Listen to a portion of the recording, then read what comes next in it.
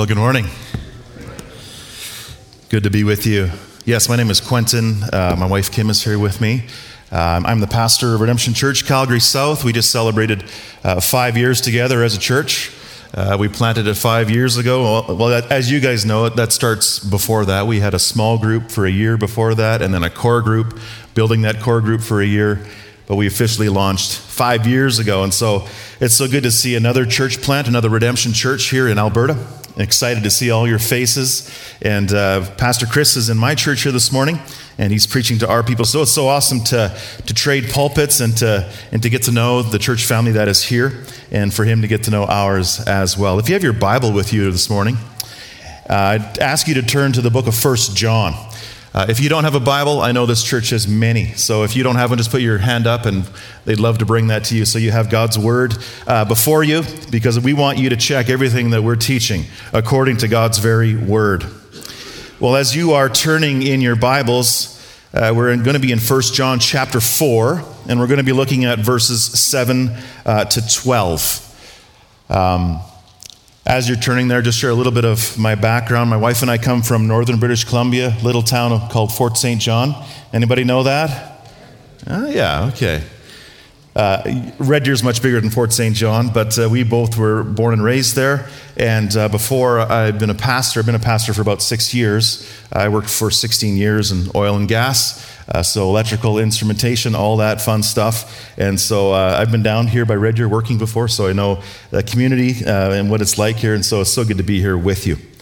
But as you're turning to 1 John chapter 4, verses 7 to 12, let me ask you this. Why do you think the New Testament seems to be so consumed with loving one another? Why is it that the apostles John and Peter and Paul call the church over and over again to love one another? Or even more so, why did Jesus himself even make a new commandment in John 13:34, to love one another just as I have loved you, you also are to love one another? Why do we need that kind of an exhortation? Why is there a need for such a command? I mean, do we really need to be commanded to love one another? Like, isn't love just one of those easier aspects of the Christian faith that just comes naturally as a Christian? Right? That as the Lord saves people and draws them together as a church, that authentic love for each other is just some kind of an abundant, utopian kind of a bliss that we all share together, where everyone just gets along so perfectly and nobody gets into a conflict. When there is never a hurt feeling, never being left out, there's never sin against each other. That our Christian lives are just kind of a superficial loving bliss. Well, why do we need such a command to love one another? Well, if you've been a Christian for some time and you've been around church in your life, you know full well why we need such a command. Why we need to be told and reminded over and over again in the scriptures to love one another. And we need that because we know that love just doesn't come naturally. It doesn't come easily. We know that love is a spiritual fruit and a part of the spiritual walk. That we always don't love so well, that we always don't get along, that love can be a challenge for us. And that instead of some kind of an idealistic loving bliss, that we Christians can still be prone to hurting one another. We can still be prone to offending one another. And we can even be unloving at times. Now, the reason that we need to be told and commanded to love one another over and over again in the scriptures is because we need to hear it over and over again. We need to be reminded over and over again how crucial love is to God, because it has everything to do with all that He is. As the Apostle John is known as being the apostle of love, no other writer in the New Testament addresses love as much as he does. In fact, in just the book of 1 John alone, he mentions love 24 times. And this command here to love one another is squarely addressed already in 3 sections. This is the third time that you actually hear this in the book of 1 John. And so, friends, as we're looking here at the book of 1 John, I want you to think about this book as a mirror of authenticity. That as you look into this mirror, it's a reflection of yourself as you look into the mirror of God's word. And we're asking ourselves, what is authentic love looking like? That if we want to be authentically loving each other as we're called to, we must embrace what true love really is. And so let's read in chapter 4, verses 7 to 12. Beloved, let us love one another, for love is from God. And whoever loves has been born of God and knows God. Anyone who does not love does not know God, because God is love. In this, the love of God was made manifest among us, that God sent his only Son into the world so that we might live through him. In this is love, not that we have loved God, but that he loved us and sent his Son to be the propitiation for our sins. Beloved, if God so loved us, we also ought to love one another. No one has ever seen God. If we love one another, God abides in us and his love is perfected in us. Let's pray.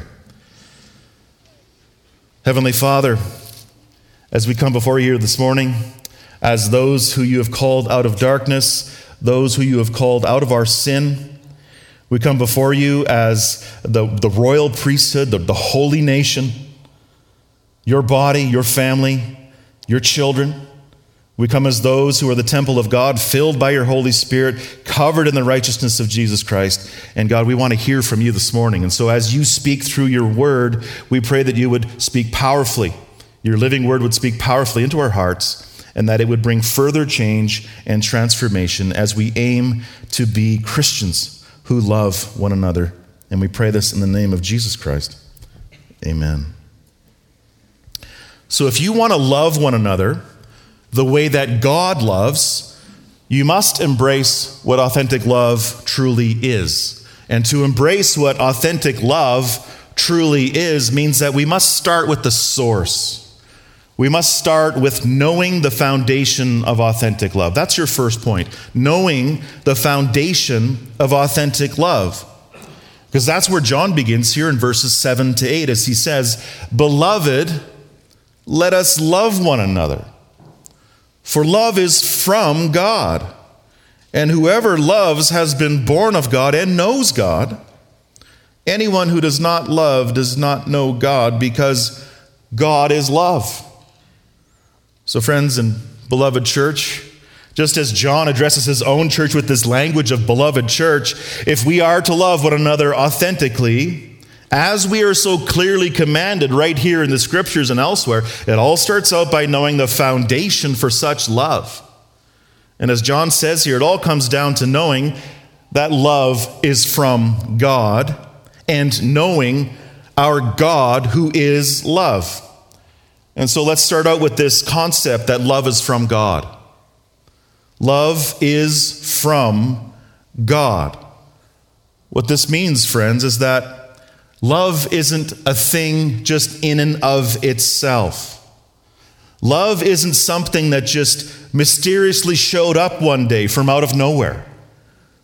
Love isn't something that just evolved from within us as some kind of a survival mechanism, but rather that love came from somewhere else, and love came from someone else. It's a source that is outside of ourselves, a source that is outside of this world. It's love that came from the very fountainhead of love, the person of God himself. That's what John means here by saying, for or because love is from God. Meaning that when you see it and when you experience it right in front of you, it didn't come from nowhere. And it definitely did not come from within your natural self, but rather that it came from the true source of God himself. It's like when a prospector finds a gold nugget on a dry creek bed.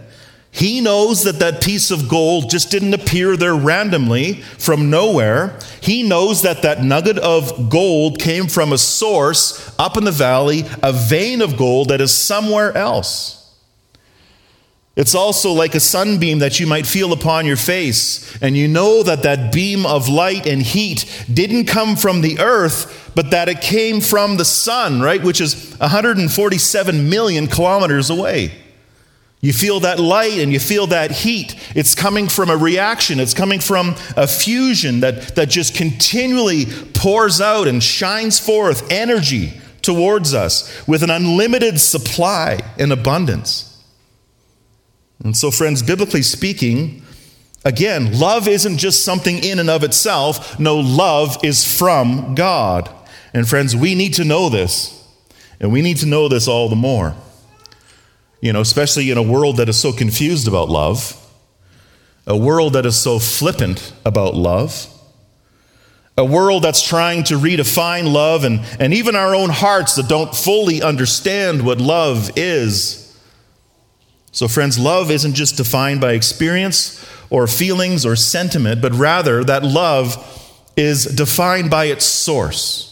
It's defined by God himself, who by the way, John also says here, as you look at the end of verse 8, says that he's not only the source of love, but he is love himself. God is love, it says.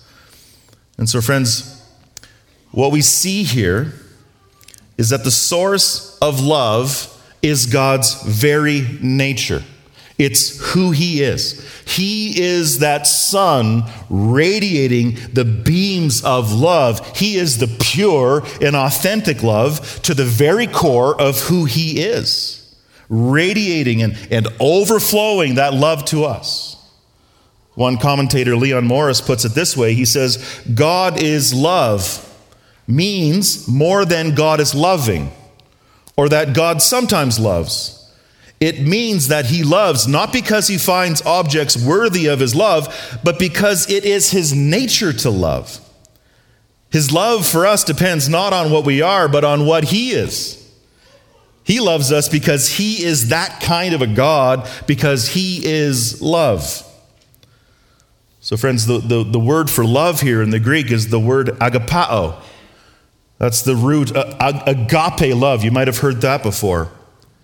As ancient Greek in that day had 5 different types of words for love, each possible word choice has different nuances and meanings in regards to love. But as agape love is what's being used here, this is used most often to speak about the quality and the kind of love that is associated with God's love. Agape literally means, and it literally speaks of an unconditional love. It's love that is given from one person to another, not by preference or partiality, but a love that is freely chosen and freely given, love from within the benevolent courts of God. And it's love that is all according to his abundant grace and his will alone. It's love that can't be earned by any kind of effort. It's love that cannot be coerced or enticed. It's love that's not based on a fleeting feeling or an emotion, but rather love that is fully benevolent and charitable. Love that seeks and keeps the best for his beloved. Love towards God's people, despite their fallenness, despite their foolishness. And so, friends, that love that John is commanding his church to have for one another is this same agape love. It's a love that's not based on favoritism or feelings. It's a love that doesn't even expect to receive love in return, but love that is from God, love of who God is and who he fully is. And so we understand this love as that which is given freely, that which is given so willingly to love each other for the good of the other person. It's the same love that Paul wrote about in Ephesians 2:4. We read this already today. Ephesians 2:4, but God being rich in mercy because of the great love with which he loved us. Or John 3:16, for God so loved the world. Or even way back to Exodus 34:6, where God proclaims his own name and his own character to Moses, where he says, the Lord, a God merciful and gracious, slow to anger, and abounding in what? abounding in steadfast love and faithfulness. So friends, the type of love that God gives us, and God is that great, abounding, pursuing, and keeping love. Love that can't be found anywhere else or sourced in anyone else so perfectly than in God himself. Now, as we think about God's love here and how he loves for the good and for the best of his beloved, we have to make sure to understand how his love rolls out. That his love isn't just some kind of a big universalist tent kind of an approach to love, or that love is love. You can just define love however you want to do it. That maybe God doesn't care about your sin. God doesn't care about your transformation, that he doesn't care about your holiness. No, if we think of love that way, that's a false idea of love. No, friends, God's love doesn't wink at our sin. God's love is not like a spoiling grandfather who just closes his eyes to our behavior. No, although his love is not contingent upon our own righteousness, he is no less concerned about our growth in righteousness. Now, I remember an old preacher once saying, he said, God's love is not a pampering love. God's love is a perfecting love. Friends, his love is a refining and transforming love. On one hand, it's a love that sought you out in your sin, but in the same breath, it's love that wants to sanctify you from your sin, for your good, for your best, and for God's glory.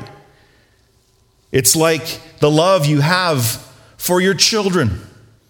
A love that not only gloats over them in all of their cuteness, but even more so, a love that knows when to discipline, right?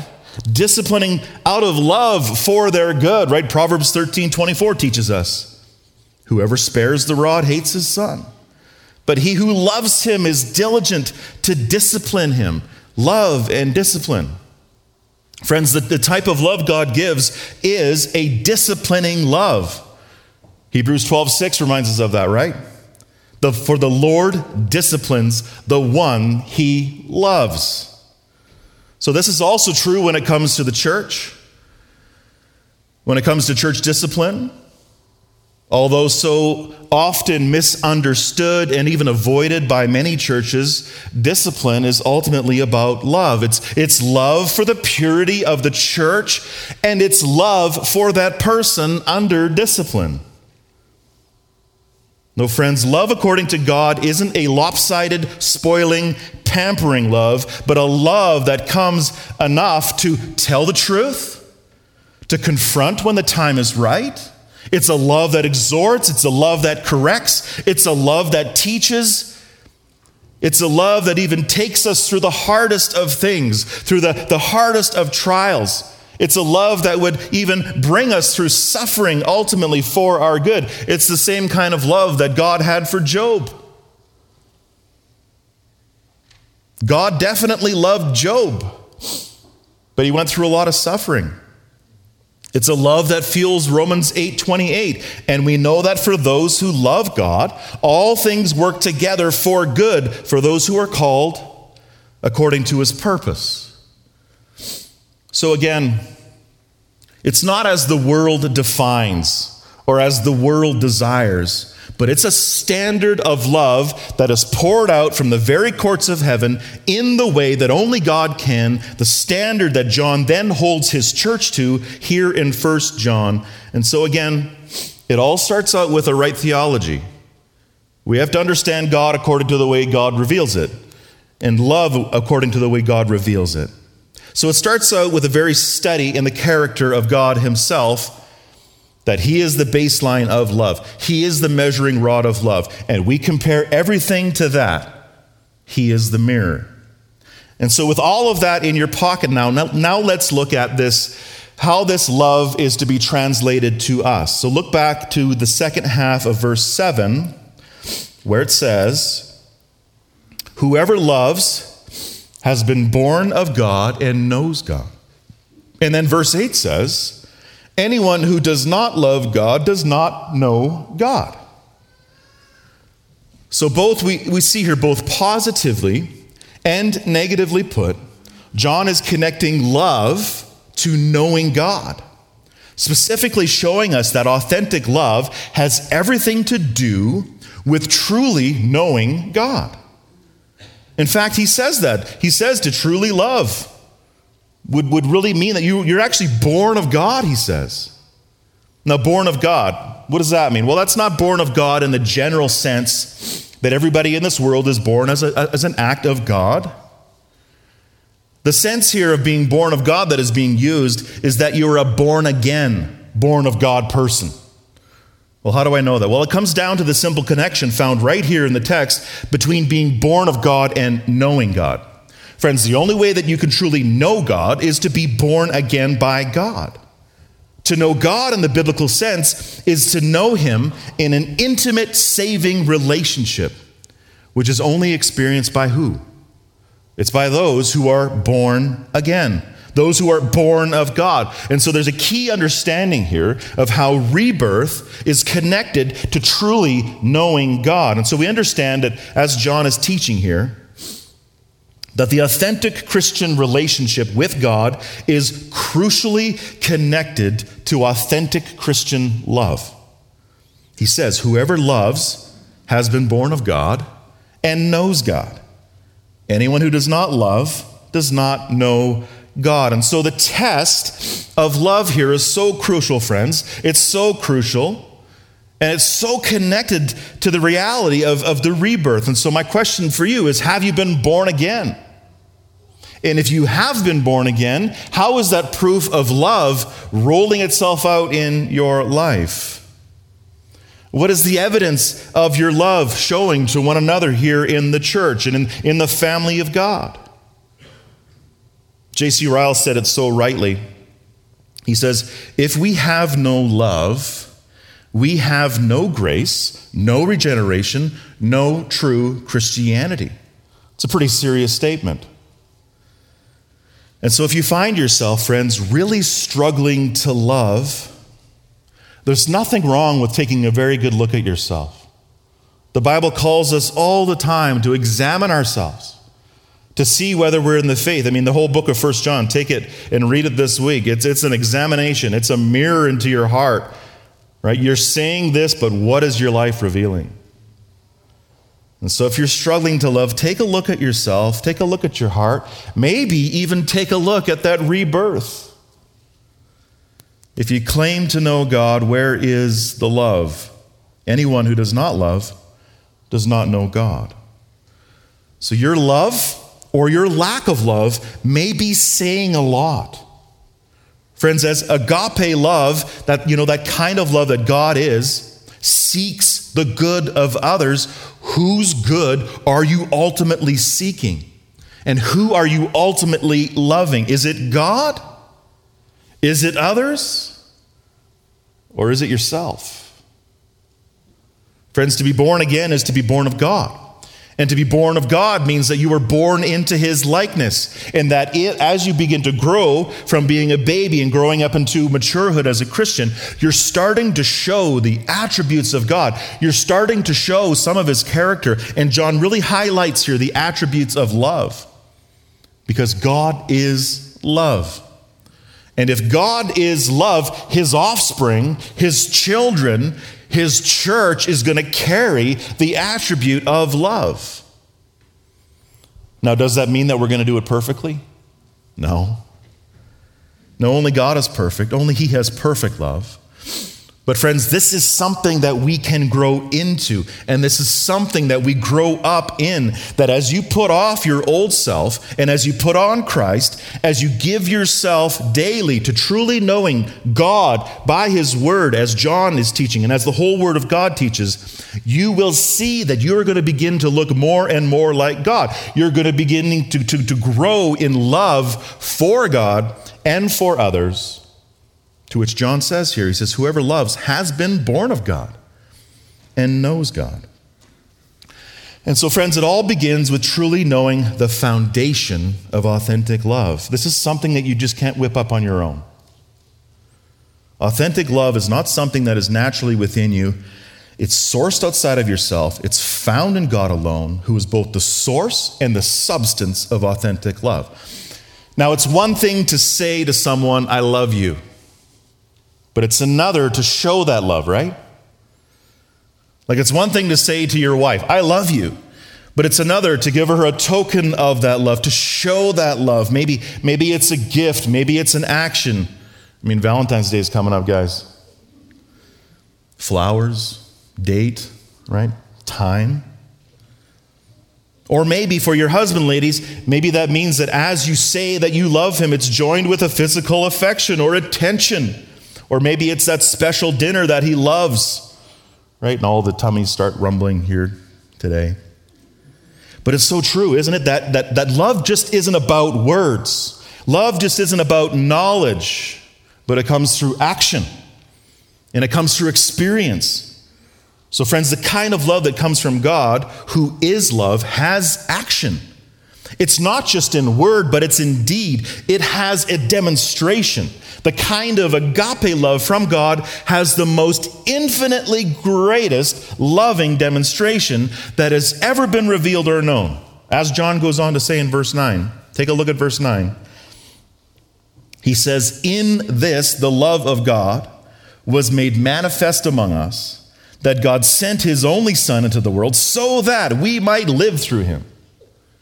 In this is love, not that we loved God, but that he loved us and sent his Son to be the propitiation for our sins.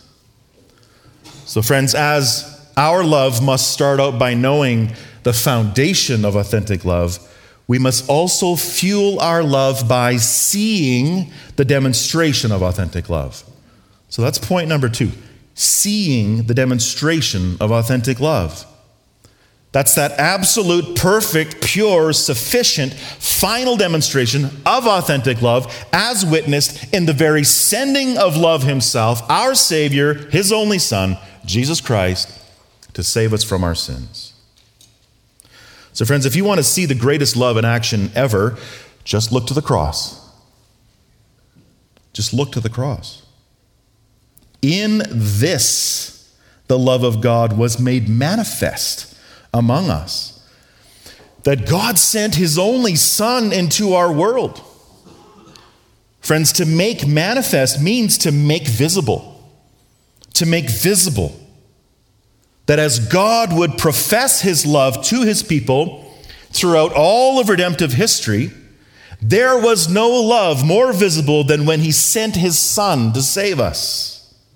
To make manifest doesn't mean that his love was hidden. Now, as you go study the Old Testament, we see that God not only expressed his love for his people, but that he very evidently demonstrated that love towards them throughout redemptive history. Like if you look all the way back to the garden, as we see Adam and Eve on the heels of sin, what were they doing? They're trying to cover up their shame, and they're trying to cover up their sin by covering themselves with leaves. But God comes along, he pursues them, he calls out to them, and what does he do? He takes those leaves and he covers their shame with skin. That was God demonstrating his love for them, pursuing them, covering them with animal skins. And if you fast forward to the story of Noah and how the world was just so evil in every way, and how the Lord spared humanity through one family on the ark, that was a demonstration of love. A demonstration of love to a world that did not deserve it. Or how about with the Israelites when they were saved from Pharaoh in Egypt? And they were saved through such extremely visible and tangible ways as God parts the Red Sea and he destroys their enemies. And how God also then would relent from bringing disaster upon his people, bringing the next generation into the promised land. All of these were real and tangible demonstrations of God's saving love towards his people. But yet all of those and more are such, even though they're such incredible examples that prove his love through action, all of them are nothing in comparison to the saving action of God displayed as he sent himself, as God sent his Son into the world, right? A spiritually dead and evil world, so that we might live through him. In this is love. This is the meaning of love. If you want to define love, this is it. In this, John says, this is love. Not that we have loved God, or we didn't love God first. Not that we have loved God, but that he loved us. And he did that by being the propitiation for our sins. So God's love is propitiation. And what love that is. That not only did God determine to save us by his love, not only did he send his son by his love, not only did he send his son to come down to earth, to put on flesh, to live for us, but he sent him on a death mission for the propitiation of our sins, so that you and I could live and live forever. Propitiation is kind of a big word. We don't use that much in our everyday life today, but it's a word that packs so much meaning. So propitiation, what does it mean? Well, propitiation comes from the Greek word hilasmon, which literally means an action or an offering or a gift that is given for the appeasing or the averting of someone's rightful anger or wrath. That you may have offended someone so very seriously, or you have sinned against somebody so grievously that reparations are going to have to be paid in order to make amends.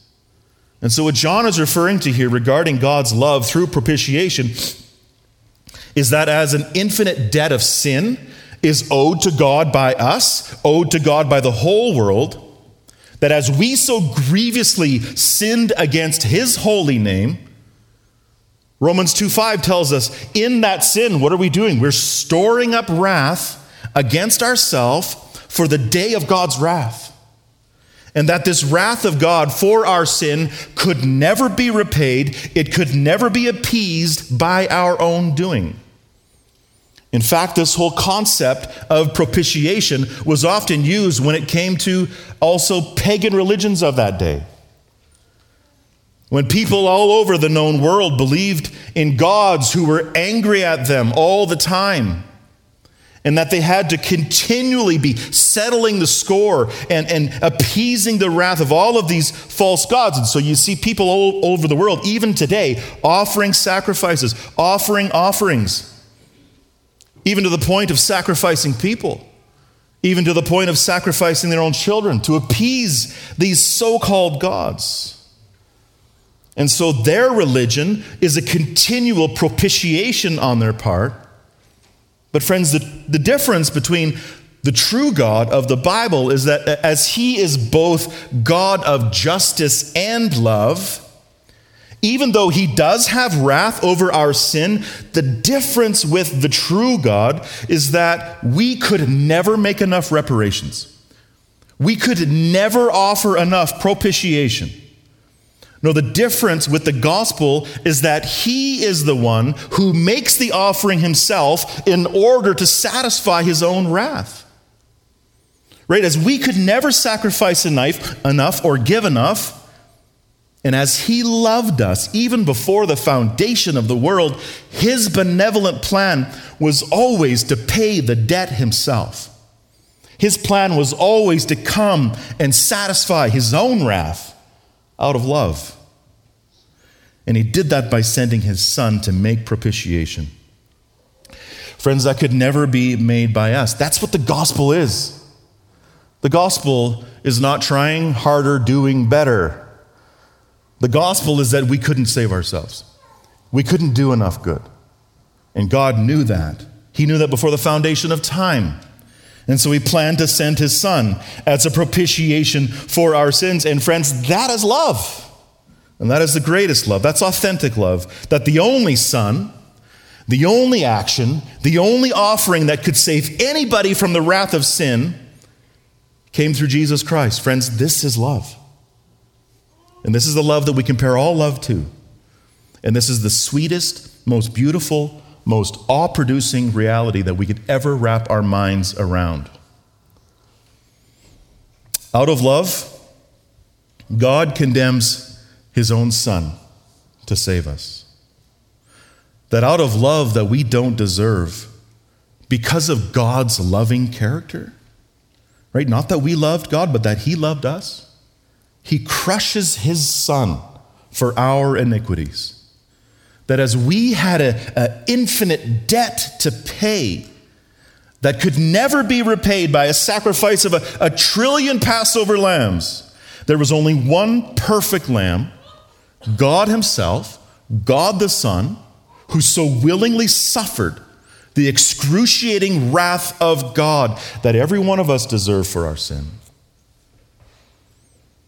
That it was Jesus who suffered the infinite weight of God's anger out of love for us, right? That for our sake, he made him to be sin, who knew no sin, so that in him we might become the righteousness of Christ. That's propitiation, friends. That is love. That is infinite love, which leads to infinite life. You know, as we love to sing in the hymn Christ Alone, we sing, till on that cross, as Jesus died, the wrath of God was satisfied. For every sin on him was laid. Here in the death of Christ, I live. Do you know that there's churches that are removing those words? They're taking out the wrath of God. It's essential to the gospel. And so we praise our God, friends, for such wrath-appeasing love. That is love. That is authentic love. I mean, just think how Paul articulates this in Romans 5, 6, 8. He says, for while we were still weak, at the right time, Christ died for the ungodly. For one will scarcely die for a righteous person, though perhaps for a good person one would dare even die. But God shows his love for us in that while we were still sinners, Christ died for us. So let me ask you, can you see it? Are you beholding it? Can you fathom it? Can you understand it? It's like the old hymn, And Can It Be? The lyrics go like this, and can it be that I should gain an interest in the Savior's blood? Died he for me who caused his pain, for me who him to death pursued. Amazing love, how can it be that thou, my God, shouldst die for me? Friends, this is why we sing. This is why music even exists. This is why we even have songs to praise God for his unfathomable love. Even though we can't really fully comprehend it, we apprehend it and we sing it. We embrace it. We behold it. One commentator says this, he said, it is one of the New Testament's resounding paradoxes that it is God's love that averts God's wrath from us. And indeed, that is precisely in this averting of wrath that we see what real love is. So friends, this is who God is. As God is both loving and just, he satisfies his own justice by loving us enough to sacrifice his own Son for us.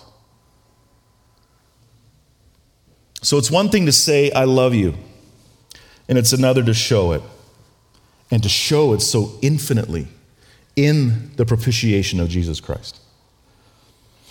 So friends, as John is defining authentic love for his people, again, God is the standard, God is the source, God is the substance, and God is the sacrifice. It's all him, all of him. And so if you're trying to explain the love of God to someone, be careful to tell them the whole story. Tell the whole story about the horrifying tragedy of our sin in the face of God. Tell them the bad news before you give them the good news. Follow up with that good news, though, that because of the love of God, God satisfies his own wrath to save sinners because he loves us, that we didn't deserve it, but he did it exactly because he is a God of love.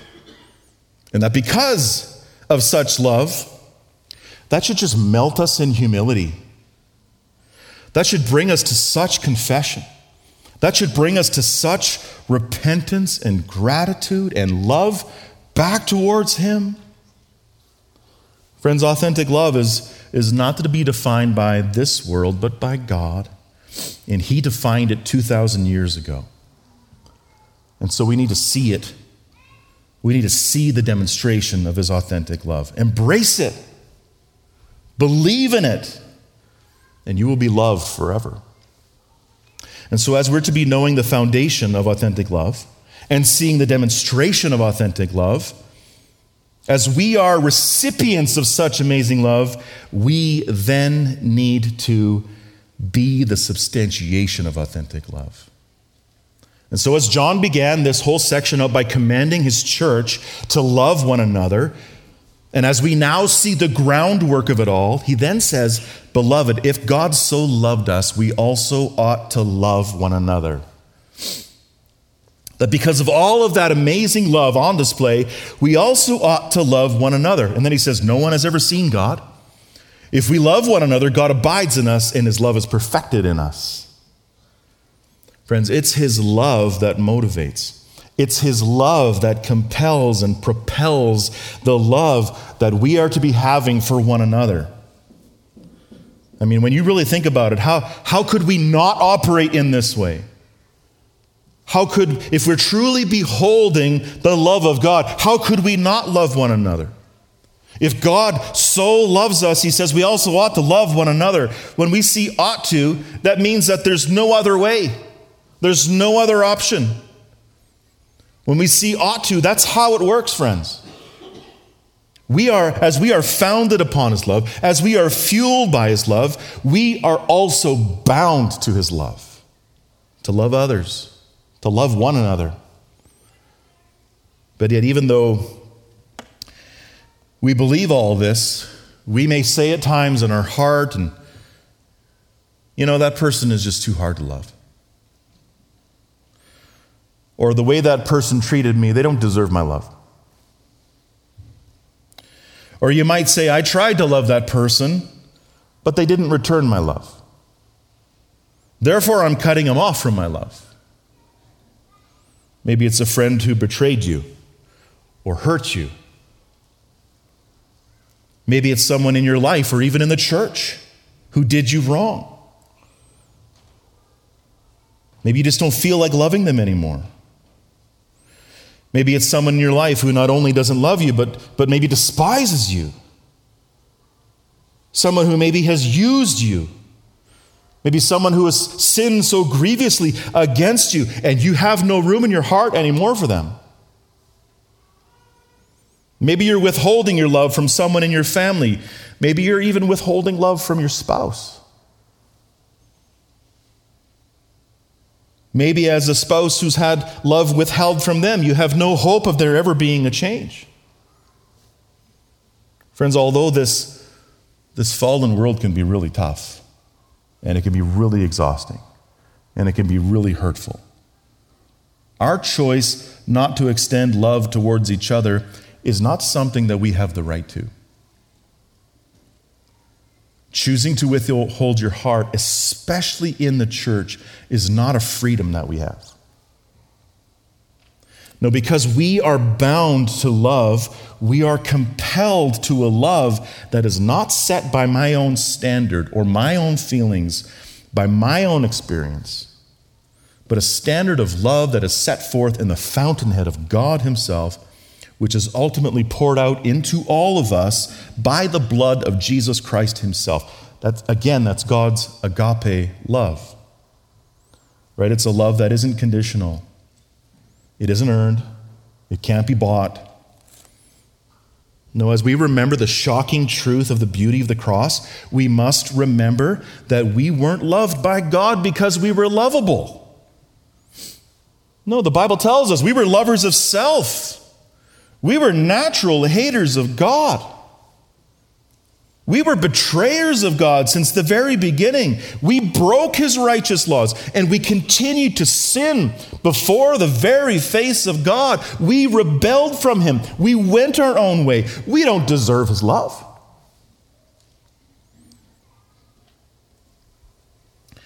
But yet He so lavishly poured it out towards us.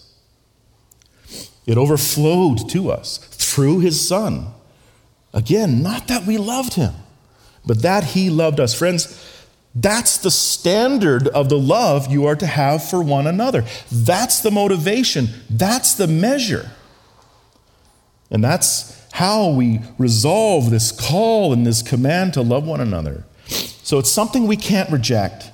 It's something we need to engage. We need to substantiate. Friends, to substantiate means to show something to be true.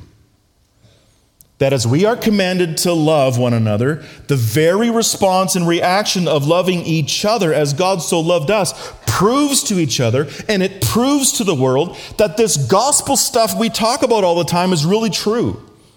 It shows to the world that Jesus is really true. And that's how John closes out this section as he says, no one has ever seen God. If we love one another, God abides in us and his love is perfected in us. Right? As God is spirit, and as the Bible teaches us that God is invisible, Colossians 1:15, but as Jesus is the image of the invisible God, as he is now ascended to the right hand of the Father in heaven, the way that the world sees the truth of God's love is by seeing his love in us and the love that we have for one another. The way that the world most clearly sees the truth of God is by seeing his transforming, perfecting love in the church. That as God's presence abides in us by his Spirit, and as his love is being poured out into one another, it all comes down to love. That's why Jesus said, by this all people will know that you are my disciples, if you love one another. So friends, if you want to show the truth of God to your family, to your friends, to the world, it all comes down to love. The love that we have for one another here. And then also through that, how God's love is then extended into the world through you, through the loving hands and feet of the church, showing God to them, substantiating that truth about God through love. It's a love that never ends. It's a love that covers a multitude of sins. It's a love that exhorts. It's a love that confronts. It's a love that admonishes.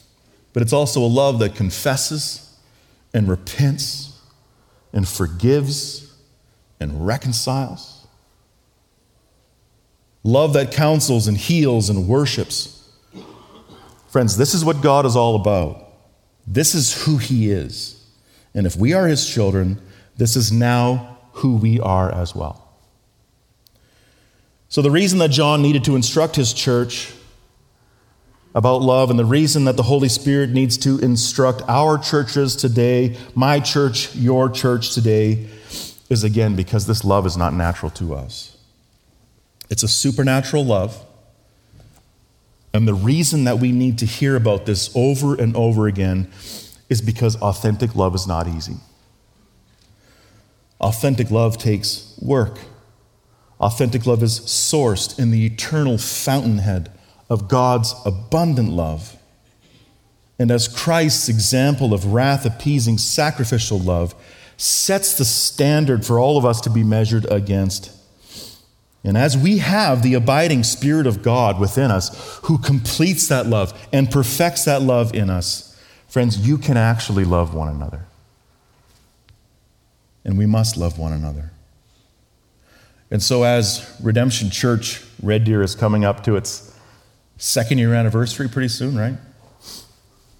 Together as a church, you guys have been gathering. I think it's just so fitting for all of you. It's just like our church. We just celebrated 5 years. For us to continue in unity and strength, it needs to continue in love. And that we need to be striving in that by the strength of the Spirit together, knowing that the days are getting darker. It's getting much more urgent. And what binds us together is that love. And the way that we can effectively be telling the truth into this world, the truth about God, is that we love one another. This kind of love will be found in no other place than the grace and love that you have in Christ Jesus. That as we know that the church is not made up of perfect people who love perfectly, Christ's love is being perfected. Really means it's being completed in you. One day we will experience perfect love in the face of Jesus Christ as he comes back to take us home. But until that day, we are to be the substantiation of that love, being the proof of that true and authentic love. That love is from God, that Jesus is real, that the gospel truly saves and it truly transforms as we authentically love one another.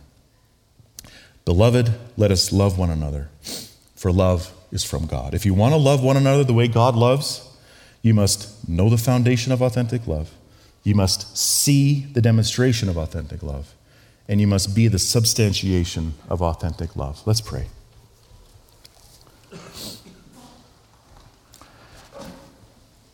Our Heavenly Father, as we have heard you speak so clearly through your word,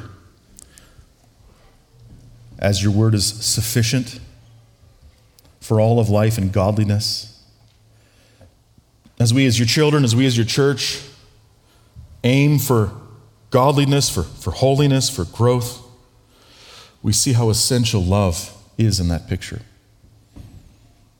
As this church, Redemption Red Deer, aims to reach the world, as they want to see the lost saved,